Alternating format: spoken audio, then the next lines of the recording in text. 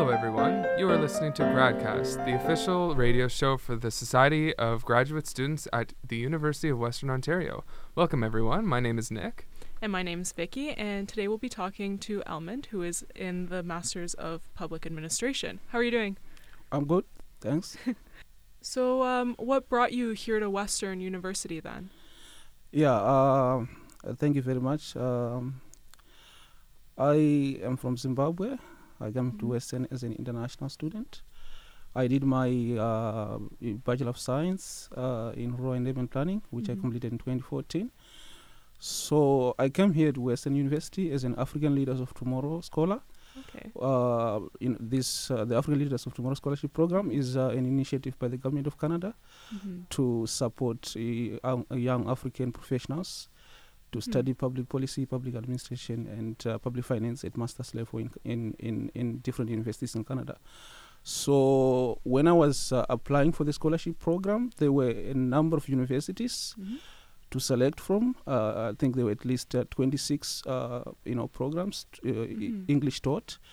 So what attracted me to Western is that when I was doing my undergraduate degree back home in Rural and Urban Planning, I had a lot of interest in local government, urban policy and urban governance. So I was looking for a program that has a focus on local government, which is about municipal government and how public policies are made at a local level and their impact on local communities.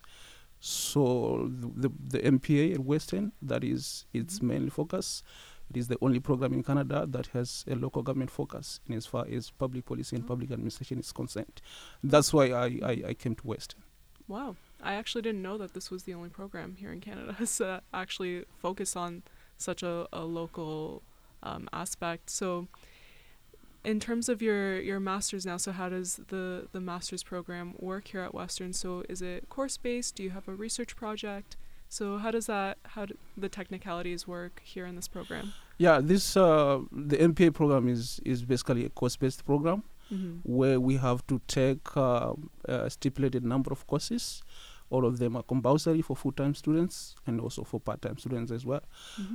We have to take 6 courses in the fall, and then we have to take 5 courses in the winter, and then we have to take 2 courses in the summer, and we have to do a capstone, which is the research paper, which is required for graduation.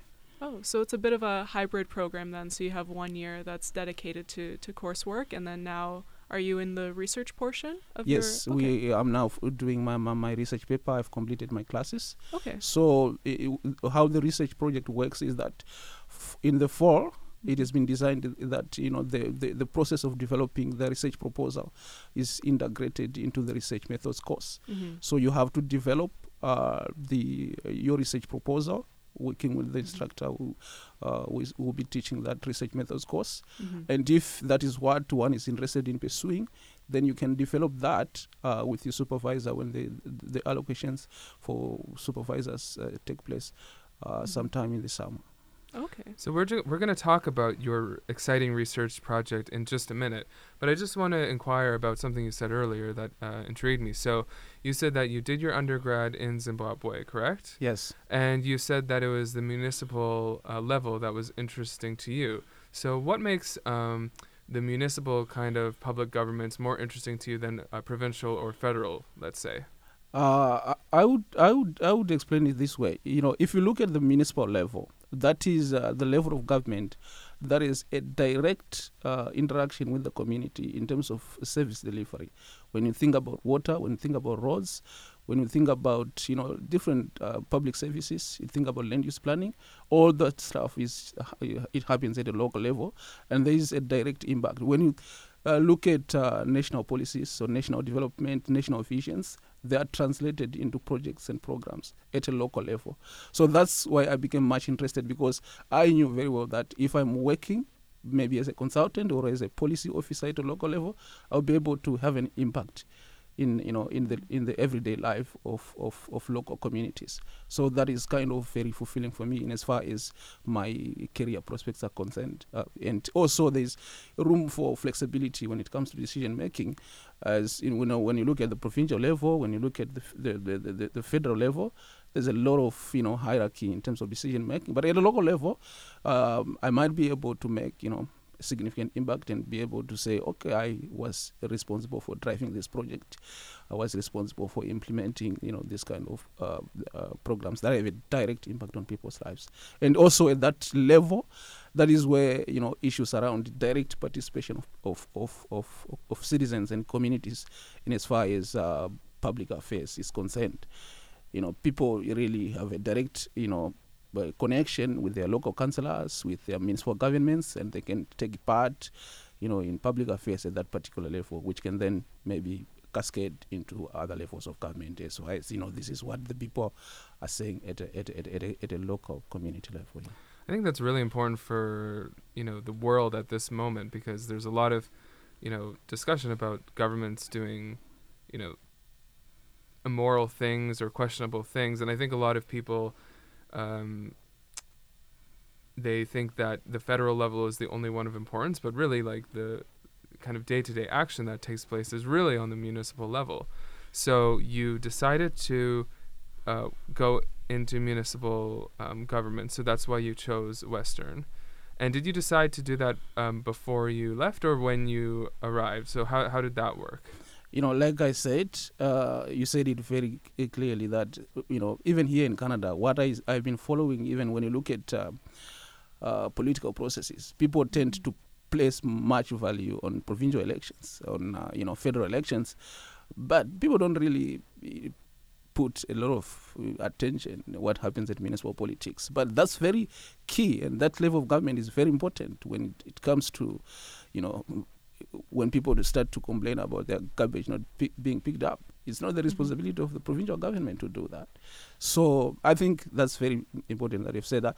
And like what I said is that, I have, because if you look at my bachelor's degree, it's rural and urban planning. It's a highly technical one.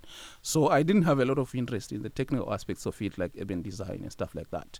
I was interested in policy work, urban policy and governance, because, and then developing that passion, I said to myself, if I'm to do a master's program, I have to do something which has, an urban policy component, something which really focuses on local government, because that's where I think I will have a successful career in being able, because and I also think that back home there's a lot of work to do now, and because for a long time local government has not been really recognized as an important level of government in as far as development issues are concerned. But there's increased momentum from the government in terms of what kind of powers, what kind of responsibility should we give to local governments, what kind of capacities exist, and how can those capacities be strengthened so that whatever national development objectives, they can be translated into programs and policies at a local level and being able to impact on the quality of life. So that's why I came to Western. Yeah. So I guess that brings us back to the capstone project that you thought of in your first year of your master's. So tell us a little bit about that. So what did you decide to propose and carry on to the second year of your master's? If you look at the capstone project that I'm working on, is basically looking at stakeholder engagement in local policy processes. And citizen engagement is one of my key interests in as far as local public policy is concerned, because I believe that it is important to engage citizens in decision making. It is important to engage citizens in policy making in whatever policy domains that we might think of. So when I was brainstorming in the fall during the research methods course, I had a discussion with my professor, Professor Taylor, and I told him that I'm new to Canada, because I was, when I came here, everything that I was studying and the case study that I was looking at, it was not about Zimbabwe. It was about Canada, everything, even in everything of my courses. So, I was discussing with my professor and said, what, I'm very much interested to know in terms of citizen engagement and how, things work in Canada in terms of are there any best practices in as much as, engaging citizens and stakeholders in policy processes at a local level. So, he briefly told me about this rethink process. And he didn't give me much detail, and I had to do my own research and read about it. It was very exciting because it has been publicized as one of the successful processes in as far as stakeholder engagement in land use planning, or in preparing an official plan. Because you know that when we talk about an official plan, this is a long-term policy document that municipal governments use to guide development, to guide urban growth and urban development over a long period of time, Right. between 20 to 30 years. So, the City of London they did that between 2011, it should be 2012 and 2013, when they were doing a review of their official plan, which was prepared in 1989. So it was very exciting, and I wanted, because when I was looking around, I didn't see any study that was done, because it was completed some years back. I think it's about 4 years now. Right. And there haven't been any study to look at it in a comprehensive way, using sort of a comprehensive framework to actually assess, to what extent was it a successful process in terms of engaging stakeholders. So if you look at what I'm doing an assessment of that Rethink London plan-making process using a collaborative planning framework. Okay. So, yeah, if you have... So I'm not too familiar with the collaborative framework. So if we can talk a little bit about that, and then we'll get into how that fits into the Rethink London concept. So what is the collaborative framework that we're talking about? Yeah, sure. So when we look at, collaborative planning, because, like I said, I have a background in planning, and in the past, or historically, planners, at municipal level, they, had this way of preparing plans that are divorced, or that do not have public input in an effective way, and kind of impose plans to say, this is the plan that we've prepared, and, trying to impose it on people. And but with time, in the 1970s, with the rise of civil society and, citizens really becoming more informed to understand that this kind of approach, or this kind of model or theory to planning does not work, it's not effective, because it's usually technocratic, it's a top-down process. So there was this, developments in theoretical work around collaborative planning, which is basically about, it's an all-inclusive process when it comes to developing land use plans, right? To making sure that you build consensus around, the different interests. Because when you look at planning, and when you're doing city building, for example, you have developers, you have interest groups, you have the ordinary residents, you have people who have different, perspectives, different interests. So how do you bring those people together and build consensus towards a common vision, and to say, okay, this is the plan that we have worked together with the different stakeholders. So that is the framework that I'm using, and that framework has, different variables that I'm looking at. To make the assessment, to say, okay, in as far as this variable is concerned, this is how the Rethink London process performs. So I'm thinking about that right now from what I'm gathering in terms of demographics. So I know in London you have many different demographics in terms of ethnicity, in terms of age group, wage gap group. So is that what you're trying to build a consensus between in terms of the collaborative framework? Or is it other factors that we have to take in place as well? Yeah, I'm glad you mentioned that. That is one of my variables, which is inclusive representation. Okay. So when you are developing an official plan, or when you're doing a land use planning process, to what extent is that process inclusive? Looking at, those people who are affected by those land use decisions. Looking at the people who are usually called the unusual suspects. That is, those people who don't usually participate in planning processes. It's not everyone who participates in decision making at a local level. Some people don't, for whatever reasons. And some people might be what we call the hard to reach groups. Those people who might not be able to come to public events or to public meetings when they are called by council. For example, there might be issues around health, or you might have seniors who might not be able to travel and being able to attend those dialogue sessions. So that is one variable I'm looking at to say, okay, Okay. to what extent was this process inclusive? Looking at the different demographics in London, you know, looking at First Nations, you know, to what Right. extent were First Nations involved in this process?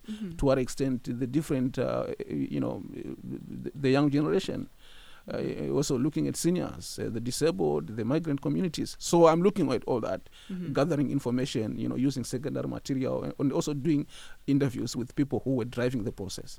Right. Yeah. Okay, so as one recent subject that comes to mind in terms of London specifically that occurred, that I think represents sort of what you're looking at is sort of the bus crisis that they have here, so the BRTs. So when they hold city councils and town halls, is that the kind of representation that you're looking for? So who will come out to these municipal councils that the city tries to hold in order to represent a certain type of group and talk about certain topics that will affect them?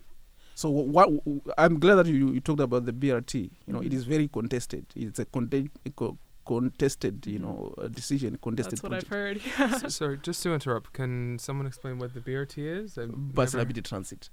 The what? The bus rapid transit that the city of London okay. proposed. Yeah. Oh, so what happened there? Yeah, so right now we have, I guess, regular LTC transit, and that's hotly contested in terms of London during the school year, during the summer times, and just the hours and the frequency. So I think the City of London proposed BRT, and I think you might know more about it than I do, but it's just rapid transit, so it's a different way to get around through the city, and they act more like express. Yeah, lines. sure. Okay. Yeah. And they, you know, they want to build, you know, a lot of, you know, what they say, transit corridors around certain, and that is going, you know, because a lot of people are contesting that because it is going to affect businesses in one way or the other. It's also going to affect properties when those, you know, transit corridors are constructed. So, in relation to what you have saying, I'm not only looking at, you know, attendance at public meetings. Okay. I'm also looking at, you know, to what extent were the engagement strategies that the city used effective in terms of reaching out,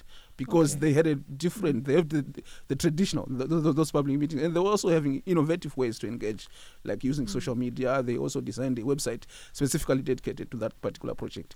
So I'm doing all that as analysis to look at inclusive representation. Then the other variables I'm also looking at, including, you know, issues around equal opportunity and resources, because it's very important, because not every participant come to the negotiating table equal. Although theoretically, some say, you know, there's an opportunity to balance power differences in collaborative planning, but in reality, it doesn't usually happen, because when you look at interest groups, government agencies, and the different, even the city staff, they have knowledge on planning. They have access to better resources. They are trained. But some of these communities, like the Aboriginal people and some of the ordinary people, they don't have an understanding of what land use planning and how does it work. And they might feel sidelined in terms of participation. So I'm looking at to what extent this process, you know, provided opportunities for training to make sure people have meaningful input. To what extent did it manage to bridge power imbalances between those powerful stakeholders and the weak stakeholders? So that's the second variable I'm also looking at. Okay. Yeah. So you have all these variables that you're looking at towards this collaborative framework, and what is your method? How are you looking at these different these groups, these variables in this framework? So how do you assess it in your research? Yeah, in terms of methodology, I this is a case study that I'm using, which is largely qualitative. Like I've said, I'm relying on documentary analysis, looking at council reports, looking at the different stakeholder plans that were produced, and analyzing newspaper commentaries around that from the London Free Press and CBC, because there were a lot of publications that were made leading to this process. And I'm also doing key informant interviews with the people who designed the process, and with also the people who are driving the process, and representatives from the participating stakeholders, the community leaders from the Urban League of London, and also from developer associations as well, and also looking at people who were co-leading the process, like from the City of London Planning Services, and also from the political side, the political leaders, and also representatives from the First Nations. Mhm. So if you look at those different key information that I'm looking at, it's kind of a balanced, Yeah. balanced list. Yeah. So I'm looking at probably between 10 to 12. Unfortunately, I couldn't do a public survey because Mhm. the sample size is too huge, because the engagement process managed to engage at least 16,000 people in London. Mhm. So at a master's level, and also given the issues around privacy of information, it was kind of challenging for me to Right. do a public survey. Mhm. So to complement that, that's why I've included representatives from the community Yeah. on as part of my respondents, and also analyzing documents like public comments which people were making, and Mhm. looking at to what extent did it have an impact in the actual planning document, Okay. because the plan is now approved. Mhm. So I will be able to assess the process and the outcome as well. It does And sound involved. Yeah, It for definitely sure. does. It sounds like a very complex procedure. What are some of the early findings that you're having? Yeah, preliminary findings point that generally city staff, they view it as a very successful process. Mhm. I guess because they were responsible for designing and implementing it, and they want to Mhm. sound it as very successful to get. But my perspective, the perspective coming out from the community leaders, is that this process sometimes it was designed really to become an exciting process without genuine participation. Because when you look at the 50,000, I'm looking at data or evidence. Mhm. They didn't break it down to say, okay, we had 50% representing the ethnic minorities. We have this percentage representing this kind of demographic group.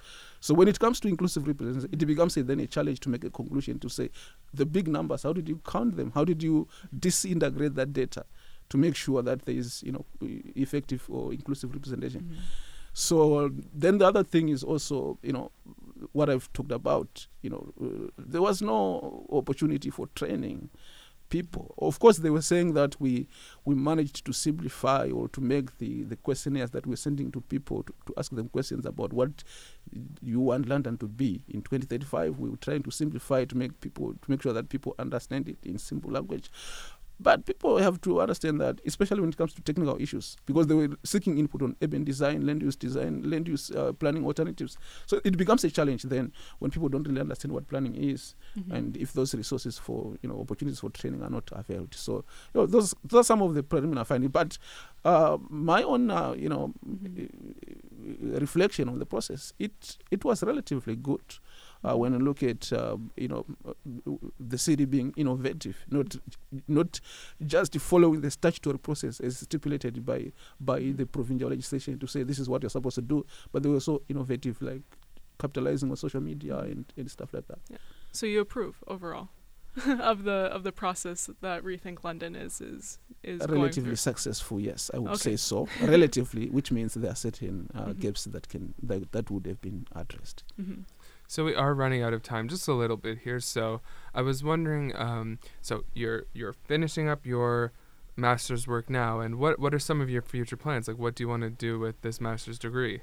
Yeah, I'll probably go back home briefly, maybe for 1 year, and try to see if I can apply this knowledge Mhm. and the experience that I got from Canada, and how does it work in our own context.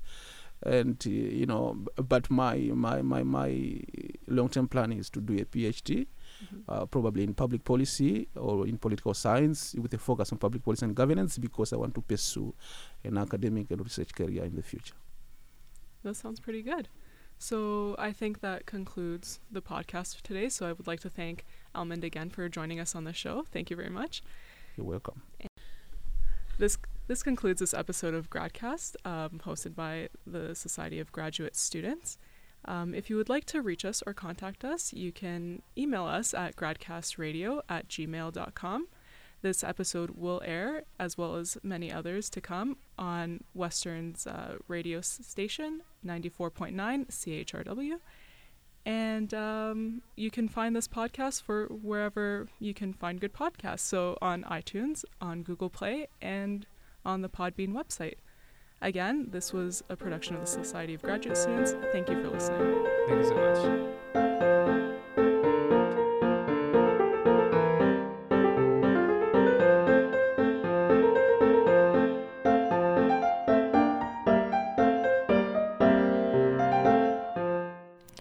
The GradCast theme tune has been composed for us by Matthew Becker.